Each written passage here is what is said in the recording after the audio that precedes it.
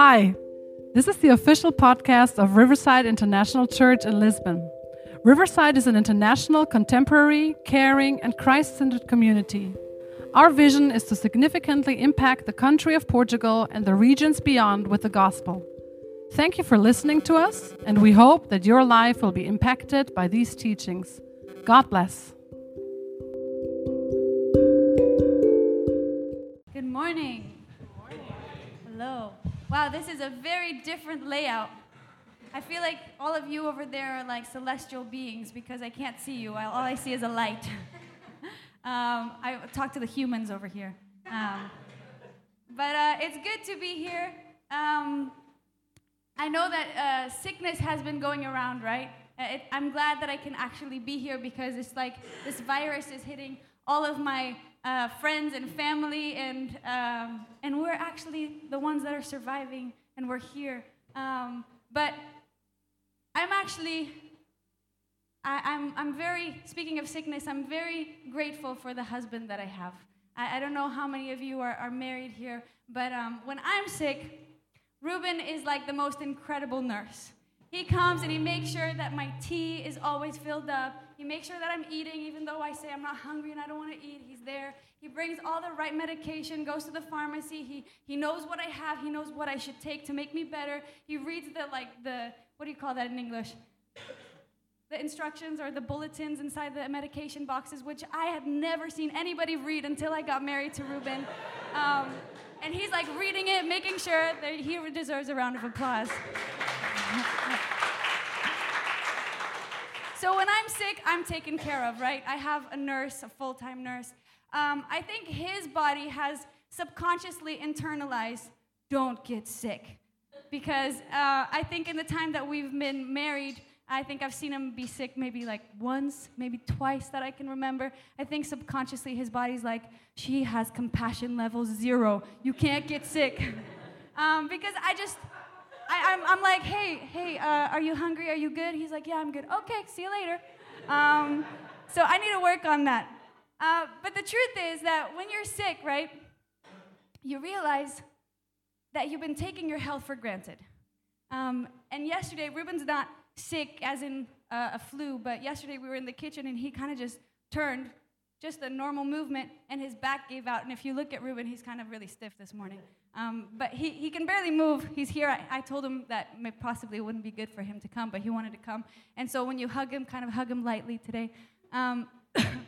But you realize, right, that when sickness comes, that you've been taking your health for granted.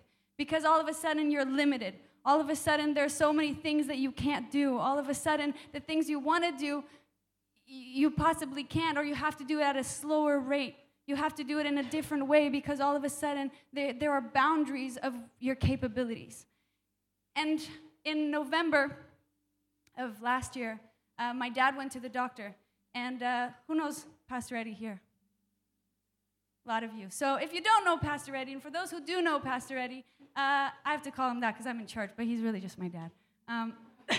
But my dad went to the doctor, and he had these spots on his face, and so he decided, I'm going to go to the doctor. He's not a doctor kind of guy, so for him to go is already kind of a big thing. And so he goes and he asks the doctor, what's these spots that I have on my face? And the doctor turns around and he's like, well, really, you're just old, and there's nothing more to it. And so he was like, okay, well, I'm just old. And so he's about to walk out of the doctor's office when my mom says, hey, tell the doctor about this thing that you have on your back. It's like this sort of infection he had on his back. He's like, just ask the doctor about it. And so my dad asked the doctor, okay, can you check this out? My wife's kind of on my case about this.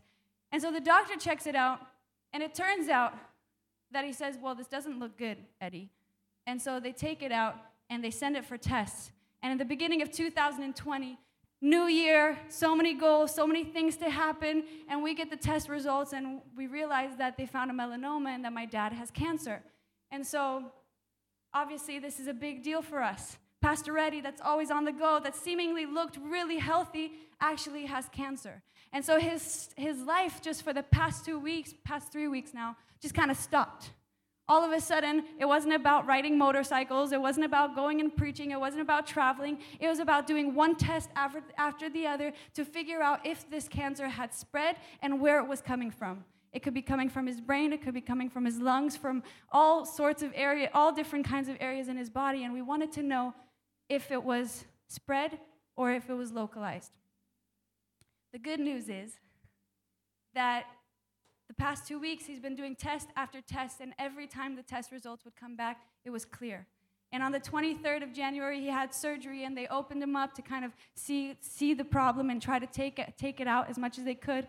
And this past week, the doctor said, it looks like we were able to get everything out, which is amazing. And we praise God for that. And he has one more test, and then hopefully everything will be clear. And so we praise God, but the reality is that he seemed healthy. The reality is that everything seemed to be fine, meanwhile, in his body, and we praise God that we were able to see it so soon, but there was something in his body that was gonna kill him. And today, as we think about this episode and this kind of past month and what has happened, we are so grateful for that doctor. We're so grateful that we live in a country where my dad could have gone to the hospital and the doctor could identify a problem, he could identify what needs to be done, and he could get right on it, and you can do tests, and you can have surgery, and it can be removed, and now you can have your health back again. We are grateful for the doctor. And yet so many people want nothing to do with God. Because in the same way as that doctor identified a problem, that's what God wants to do in our lives. And in this message series that we've been doing, Jesus is speaking directly to the church, and he wants to identify an issue that we all have. He wants to identify this problem that is common amongst all of us, this problem of sin. And not only does he want to identify it, he wants to describe how it got there and what will happen if we ignore it. And the most important thing he wants to do, he doesn't just want to point it out and leave us to it. He wants to point it out, and he wants to do something about it.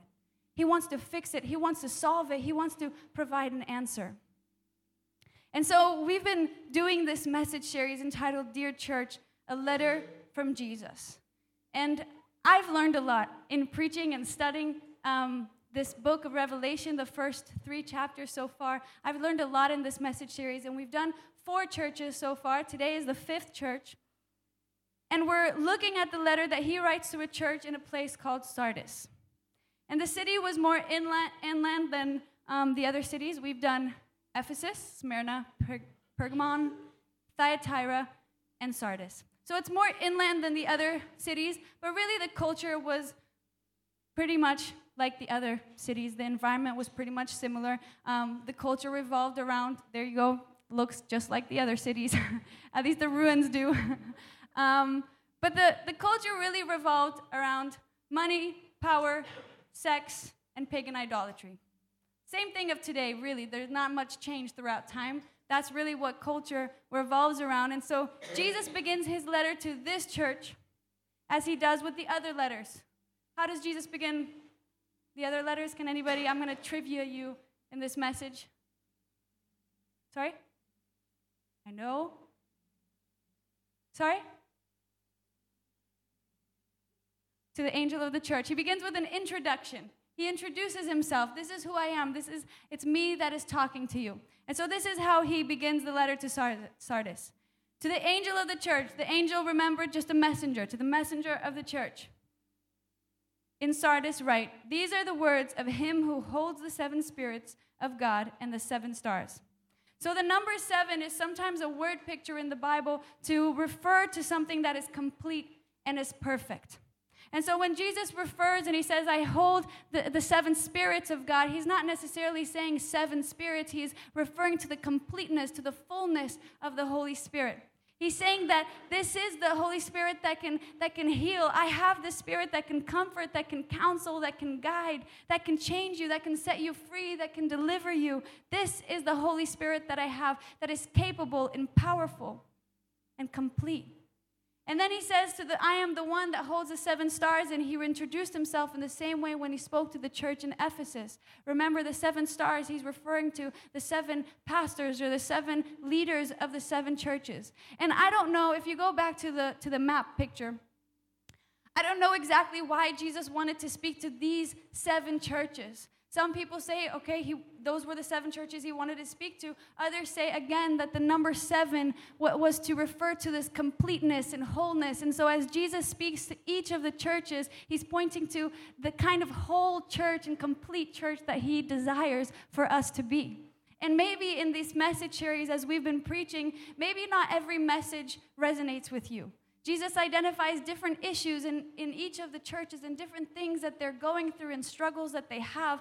And maybe you don't identify with all of them. It'd be kind of scary if you did identify with all of them. But Jesus kind of talks to each of the churches. And so we've been going through each of them because we believe that we have something to learn from that. We have something to learn from, maybe if we're not experiencing it, we can be warned of it. And so this is how Jesus introduces himself to the church in Sardis. The one who holds the church in his hands. The one who cares about the church. And he cares so much about the church that he goes straight into identifying a problem. With the other letters so far, Jesus kind of gives a criticism sandwich, a real American way of pointing out criticism. First you encourage, then you criticize, and then you encourage again. But with this church, he goes through a more like Dutch avenue, a more Nigerian avenue of just like, here's the problem. And so Jesus says, let's read verse 1. He doesn't even get past verse 1. It's right in verse 1 what Jesus has to say to this church. He says, to the angel of the church in Sardis write, these are the words of him who holds the 7 spirits of God and the 7 stars. I know your deeds. You have a reputation of being alive, but you are dead. Strong. Right in the beginning. Jesus identifies a problem, and I believe that he goes straight into this problem because it's serious. It's a serious condition. See, while people may live their lives going to work and building a career and building a family and pursuing all sorts of goals, Jesus identifies that there's something wrong in their hearts and in their souls, and it has to be confronted. See, other people might think that you're healthy. You might even think that you're healthy. But the gospel begins by telling us there's an issue. There's cancerous cells that cannot be ignored because they will only lead us to death. The gospel begins by explaining this problem that's faced by all of us, by every single one in this room, this problem of sin. Now, I want to begin today, and really what my message today is going to explain to you the whole point of Christianity. I just want to go through the gospel and say, this is why we sing. This is why I call myself a Christian. This is why I follow Jesus. And really, as I said, the gospel begins with this problem of sin. And so we have to understand, what is sin? What does that even mean when we sing about it, when we talk about it? What does it mean, this word sin? So we have to go back to the beginning. Let's go back to Genesis chapter 1, the beginning of the universe, the beginning of the world. When God completed his perfect creation, he turns around and he says, it is very good. Very good, when Jesus says something is very good, it means that, or when God says that something is very good, it means that it's perfect. It means that there was no evil, no disorder, no conflict, no pain, no discord, no disease, no decline, no death. His plans were good and were perfect, and he creates Adam and Eve, and he has this perfect relationship with them, and the Bible describes that he would walk with them, and that they would relate to one another. But as I've said before, for love to be true, it has to be free, and so God gives them a choice. And he says, this is my perfect, my good will for you, and this is how I intend for you to live. In this freedom and in this relationship with you, with me. But I'm giving you a choice. Don't eat of that tree. Because that tree means separation from me. That tree means death. And we know the story. We know that Adam and Eve, they decided to disobey God. They ate of the tree. And the Bible says that when they disobeyed, sin entered into the world. Romans 5 verse 12 says, through one man, Adam, sin entered into the world, and death through sin, and so death spread to all men because all sinned. And so sin is the separating factor between us and God. And I know that our culture doesn't want to hear it. I know that our culture nowadays doesn't want to talk about it, but our sin leads us to moral corruption. From birth, we have a heart problem. Our sinful nature, it opposes God. It opposes His ways. It opposes His love. It opposes His truth. It constantly tries to replace God with ourselves, with our own will, with our own desire, with our own ambition. And I know that some of you may turn to me and say, but Gabby, I'm not all that evil. I'm actually a good person, Gabby. I have good goals, and I don't want to hurt anybody. I just want to do good in the world. I'm a good person. But the Bible says in Romans chapter 3, verse 23, for all have sinned and fall short of the glory of God. And if you're honest today, you'll realize that you too have fallen short of God's perfect standard. I know that, again, universal truths are not very common and popular these days, but we have this inbuilt consciousness that we can't deny. This inbuilt morality that we can't deny. And if you're honest to yourself, even today, you'll know that your thoughts and your actions have many times been far from good. You know the things that you've done.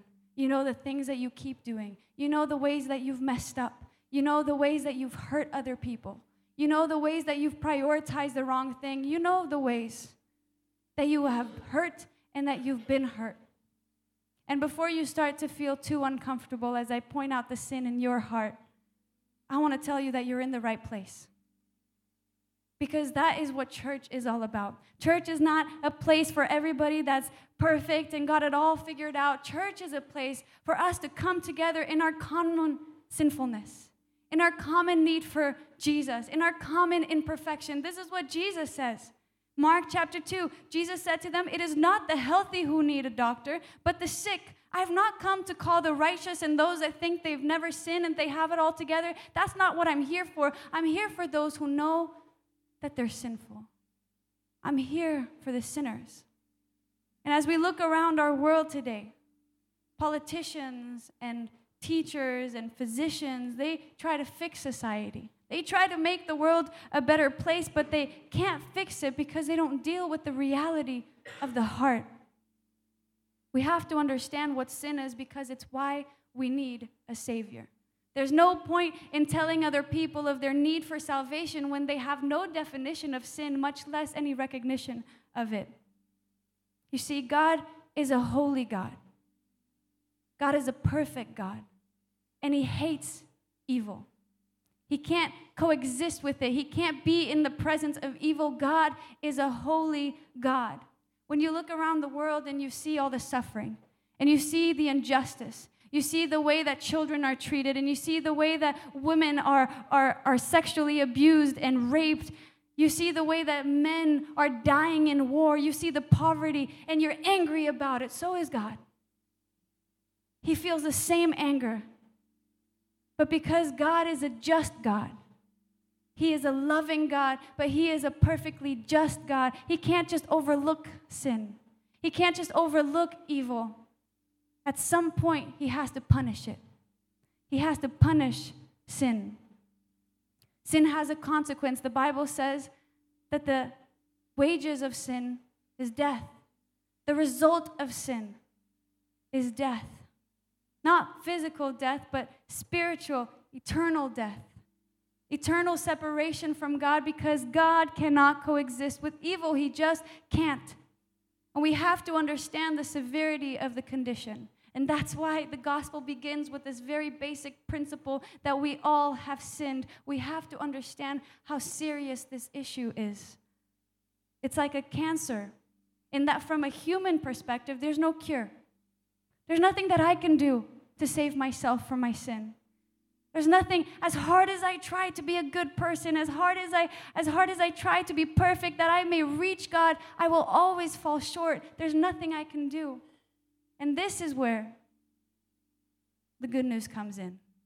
This is where we sing. This is where Christians find freedom and find joy and find peace, because the gospel is the good news. The gospel is not the bad news saying how bad we are and how hopeless our situation is. No, the Bible is all about hope. It's saying, yes, you have this problem. Let's recognize that we have this problem, but let's rejoice because God has made a way. Let's rejoice because God doesn't just want to identify it. He wants to solve it. He wants to break us free. He wants to cure you and heal you and deliver you. This is the good news. The Bible says that God so loved the world.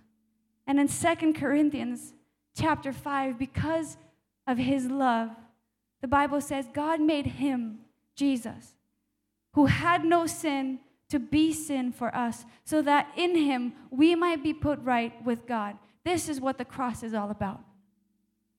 That's why it's so powerful that Jesus Christ, the Son of God, who is God, I know that's hard for us to wrap our minds around, but the Son of God, who is God, came and he made himself, although he was sinless, although he was perfect, he took the full weight of sin's guilt, my guilt and your guilt, and the penalty that you should have paid and the penalty that I should have paid. Jesus takes it upon himself and he bore the punishment for it.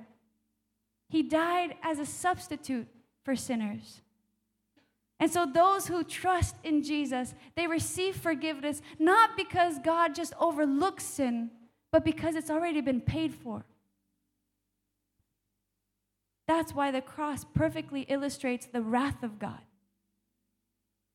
Because there had to be justice. Somebody had to pay the price. God had to punish sin. But the cross also illustrates the unfathomable love of God for sinners. That he would make a way, that he would send his only son to pay the price for us. Romans 5 says, "For just as through the disobedience of one man, the many were made sinners, so also through the obedience of one man, the many will be made righteous." And so essentially, there's two reasons why we sing. There's two reasons why we rejoice and why we're so grateful as Christians. Number one, salvation. Because Jesus paid the price on the cross and we can be reconciled to God.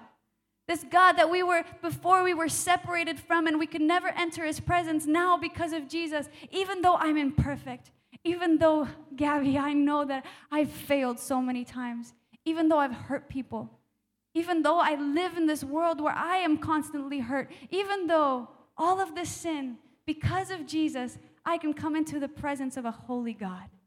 I can come into the presence, I can have relationship with God. And maybe you're here and you identify with the sin part. Maybe you're here and you resonate with the sin part. And if you're honest, you can recognize, yes, I've sinned and I've messed up. But maybe you can't resonate with the cross. Because you can't seem to believe that although you're sinful, Jesus loves you.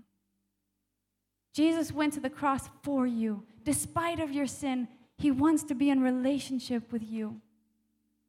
And this is the first reason of why we have joy in the gospel. Because Jesus paid the price for my sin. I can have relationship with God, not just in this life, but forever. That's why we have hope. That's why we have confidence. I stand here before you as imperfect as I am, as sinful as I am. I stand before you with full conviction that I will be with God forever and ever. And that when this life is over, I will see him. And that I will worship him. And that we can see each other again.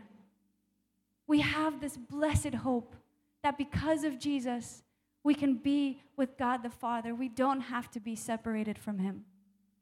And the second reason we rejoice is because of sanctification. Now, I know that's a big word, but let me unpack that. See, being alive in Christ does not mean that I will be totally free from sin.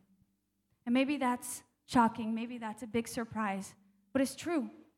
The moment I give my life to Christ, my life doesn't necessarily change from one moment to the next. My circumstances are still the same. When you give your life to Christ, you still have the same family. Maybe you still have the same job, the same irritating boss. You still have the same struggles. And the Bible says in 1 John chapter 1, verse 8 says, if we claim to have no sin, then we deceive ourselves. See, being alive in Christ doesn't mean that you're sinless. It means that sin can no longer run or ruin your life. This is what Sinclair Ferguson wrote. Sin is not primarily an activity of man's will so much as a captivity which man suffers. While the presence of sin can never be abolished in this life, nor the influence of sin altered, its tendency is always the same. Its dominion, indeed, must be destroyed if a man is to be a Christian.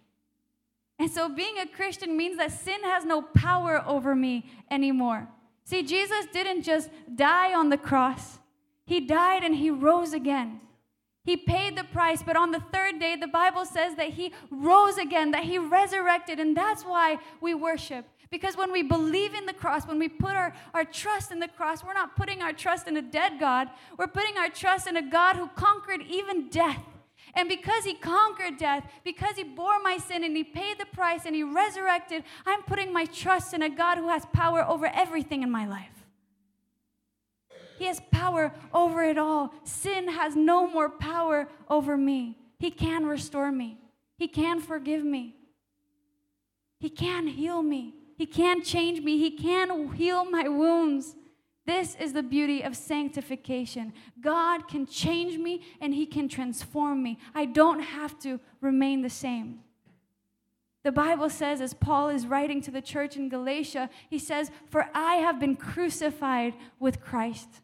What does he mean? He means my sin, my flesh, my desires, my ambition, the evilness that is within me, it has been crucified with Christ, and it's no longer I who lives. It's no longer Gabby who lives, but I now live through Christ. I now live through this faith in Jesus. I can be a new creation. In 2 Corinthians, we read the word saying, and this is why this message is such a message of hope. And I pray that you open your heart to it this morning. Because this is the message that gives us meaning and joy and purpose. In 2 Corinthians, we read, if anyone is in Christ, the new creation has come. The old has gone, and the new is here. The new creation is not a sinless Christian. It's a Christian that can overcome. A Christian that is empowered by the Holy Spirit to fight the good fight. A fight for love, a fight for faith, a fight for holiness. You're no longer a slave to sin. You don't have to remain the way you are. God can do a new thing in your life. You can be free from the bondage of sin. You can be free from the pain. You can be free from the guilt. You can be free from shame.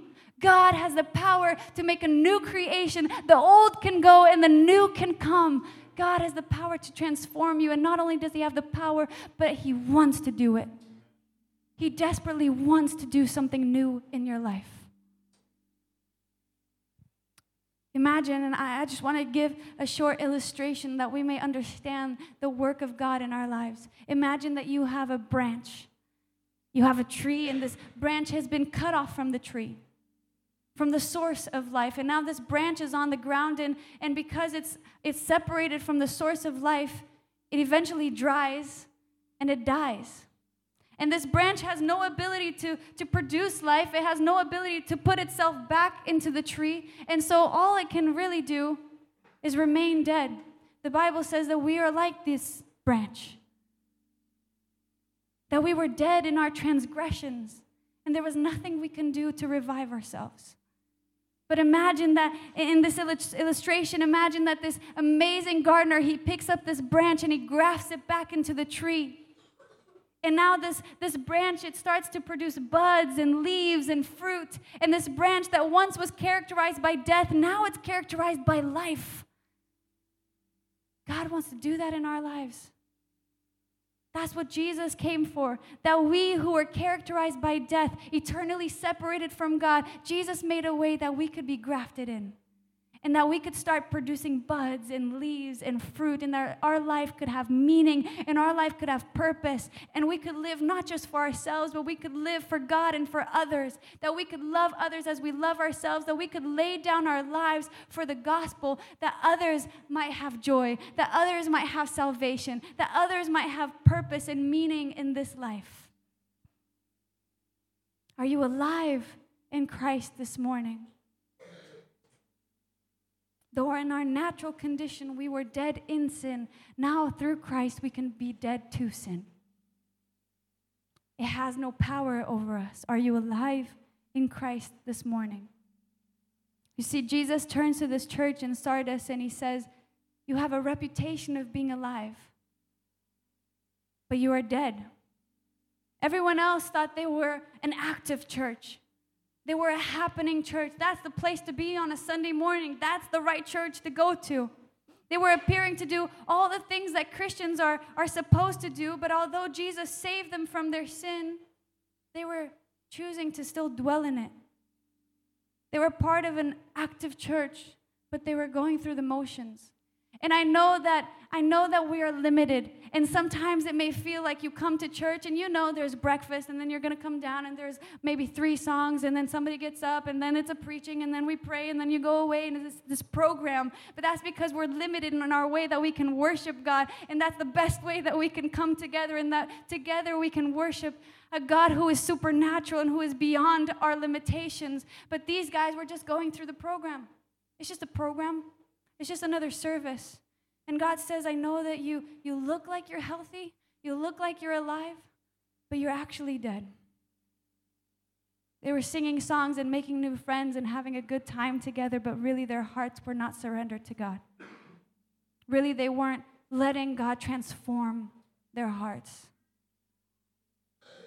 They were coming to church and they were singing the songs, but their lives remained the same. Nothing was changing. They kept doing the same things, expecting different results, and nothing was changing. And God says, you look like you're alive, but you're dead. How many churches around the world can relate to Sardis? And as crazy as it seems, the church is a place where people are meant to be alive. And yet Jesus turns to them and he says, you aren't.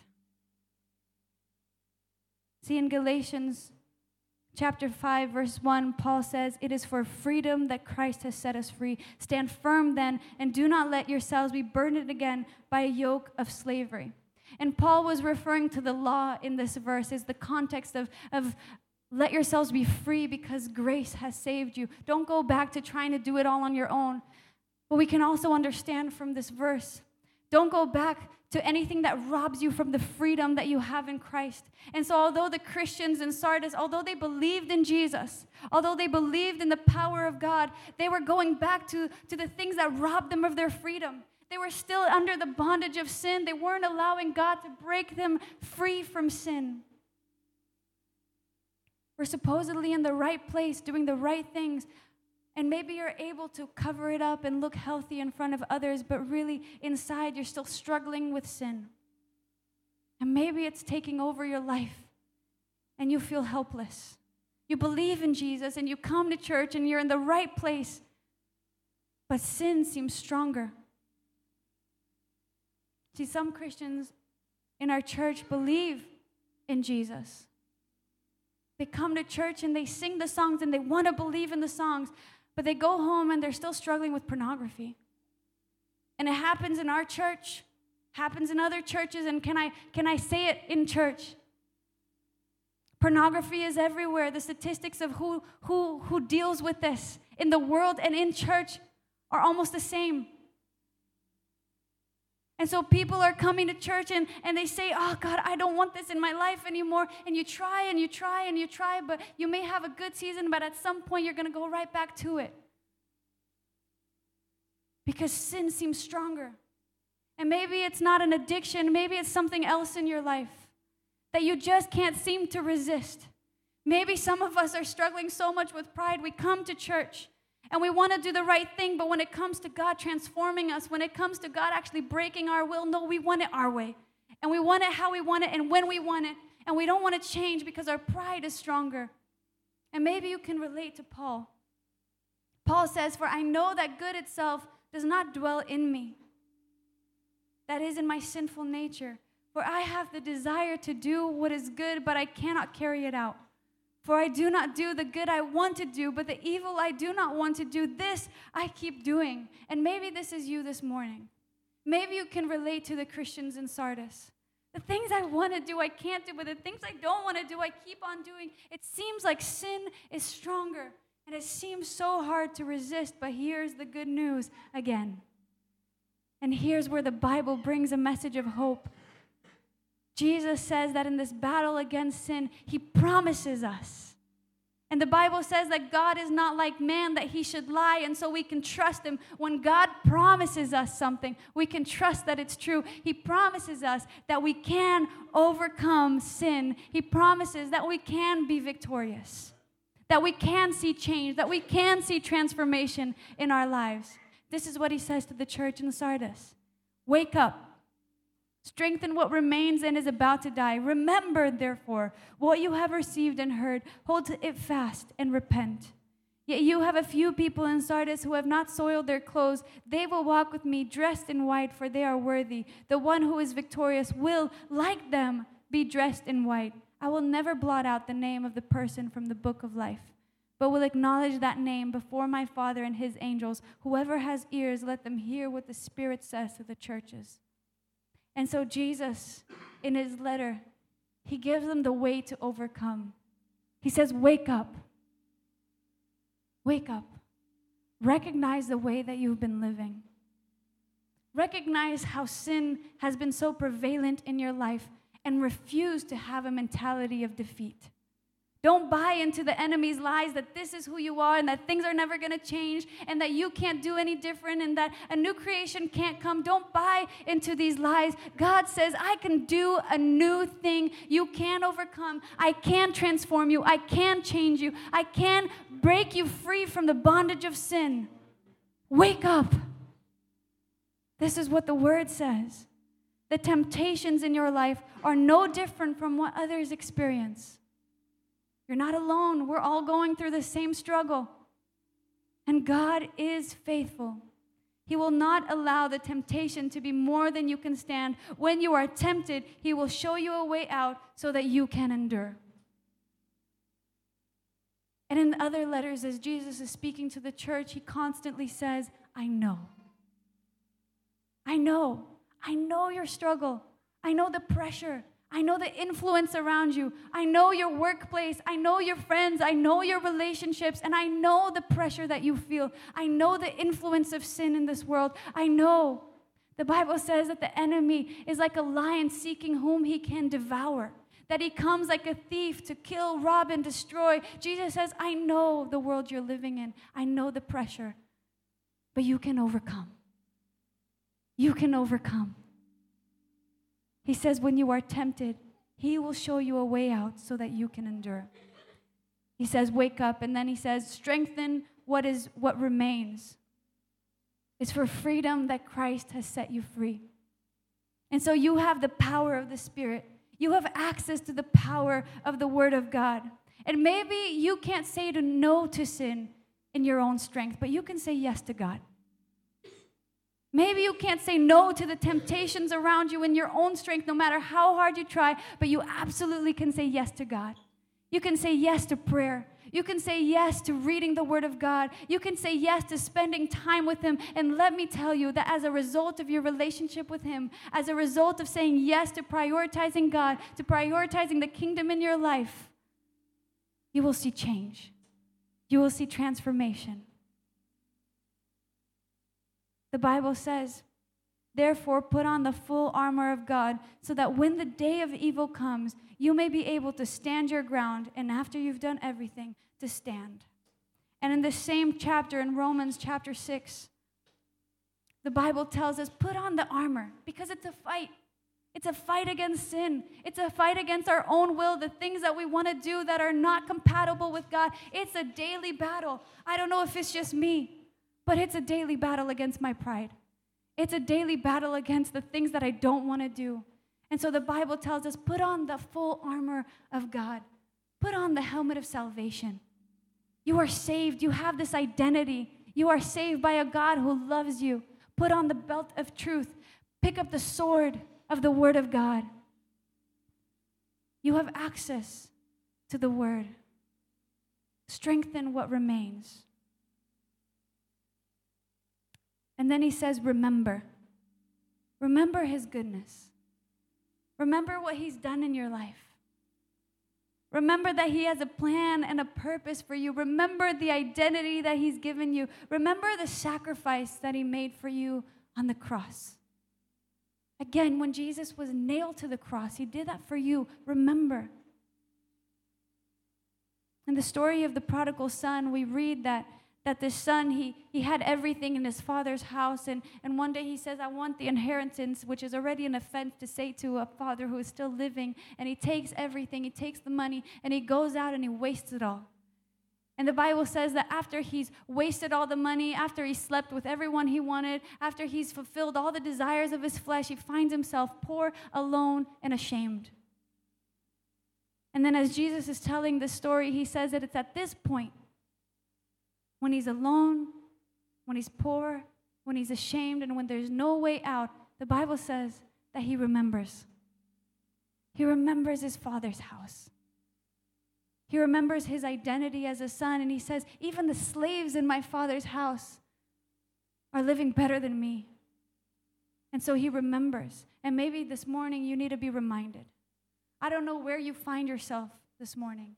I don't know what's your struggle. I don't know what's your context, but maybe you need to be reminded this morning that if you would just go home, that the Father is waiting for you, not to scold you, not to punish you, but is waiting for you to restore you. And He will come running with open arms. Maybe you need to be reminded of the Father's love, that yes, He is a just God. Yes, He has to punish sin, but He has provided a way. That if only you would believe in Jesus, that if only you would put your trust in Jesus, that He doesn't have to overlook your sin. Jesus paid the price. And now He can embrace you and you can have a relationship with Him. The Bible says, if only you will put your trust in Him. And then Jesus says finally to the church, repent. In chapter 1, verse 9, we read, if we confess our sins, He is faithful and just and will forgive our sins and purify us from all unrighteousness. Come to God. Come to God and surrender. Come to God just as you are. Don't act. Don't cover up. Come to God and confess your sins. You don't have to come to me. Come to God. Confess your sins. And the Bible says that He is faithful. He is faithful to work in your life. He is faithful to purify you from all unrighteousness. He's ready to do something new and beautiful in your life. And I want to call the worship team to come up. See, in that last part, Jesus says, the one who is victorious will like them be dressed in white. I will never blot out the name of that person from the book of life, but will acknowledge the name before my Father and His angels. See, in ancient times, they used to have a register of all their citizens. And when someone died, the name would be removed from the register. But Jesus says, when you overcome, when you're victorious, when you let me work in your life, when you have a relationship with me, I will never blot out your name from the book of life. You will have abundant life and purpose in this life, and you will have eternal life. You will live with me forever. And so maybe you've never asked for forgiveness. Maybe you've never understood the gospel. Maybe you've never accepted the gospel, but it's this simple. The gospel is simple. We don't have to overcomplicate it. For all have sinned and fall short of the glory of God. And the wages of sin is death. But for God so loved the world that He gave His only Son, that whosoever believes in Him shall not perish, but have everlasting life. Maybe you need to hear that this morning. And maybe you've never made that decision. Maybe you've never come to God and say, God, I recognize my imperfection, but I put my trust in You, and I believe that You are able to do something beautiful with me. That You are able to give me life.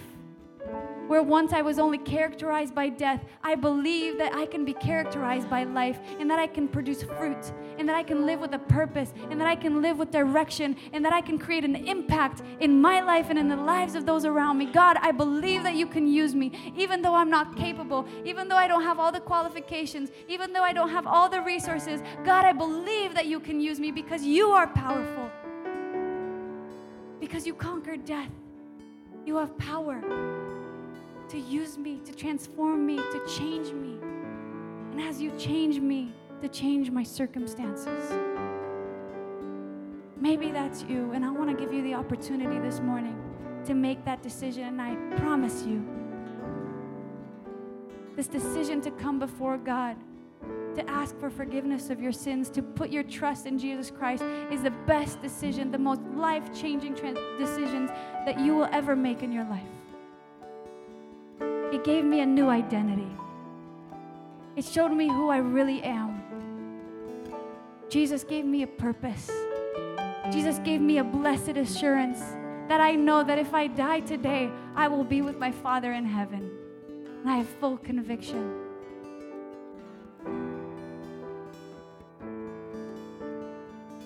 The generic meaning of sanctification means it's the state of proper functioning. The state of proper functioning. And so to sanctify something is to set that person or that thing apart for the use intended by its designer. To sanctify something or someone is to bring it back to what it was meant to be. We are sanctified when we allow God to work in our lives and restore us for His purpose, to be holy, to be pleasing to Him.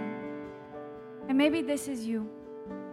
Maybe you gave your life to Christ and you remember when you did it, and you've been walking a life as a Christian, and you've appeared healthy and you've appeared active and you've appeared like you're doing all the right things, but really inside you know that sin is ruling your life. And that it seems hopeless and it seems like you're not strong enough. Well, I want to tell you this morning that God is strong enough. And that He wants to sanctify you, that He wants to restore you for the purpose that He intends for your life, and that He can do a new thing. The Bible says, as far as the east is from the west, so has He removed our sin from us. You don't have to live with the guilt.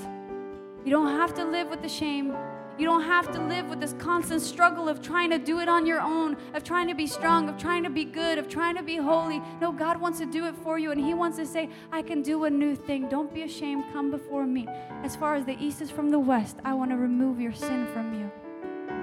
In Hebrews chapter 8, we read, and I will forgive their wickedness, and I will never again remember their sins. That's amazing. It's amazing that we can come before God, and He says, I will never again remember your sins. If you will only come before me, confess and surrender, I will do a new thing. So I want to invite you to stand this morning. And as we sing, I want you to just have a moment with God. Be real with God. Don't be afraid. Don't be afraid of being real. Don't be afraid of being honest. He wants to embrace you. He's ready to do something new. He's ready to lift the weight off your shoulders. Some of you have been living with this weight on your shoulders, with this cloud above your head, and Jesus says, I want to take that out. For my yoke is easy and my burden is light.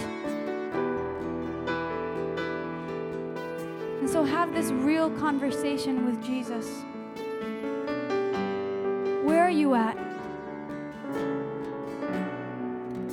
Maybe you need to recognize your sin. Maybe you need to confess some things. Maybe you need to be reminded that God has the power to forgive, and He has the power to do something new.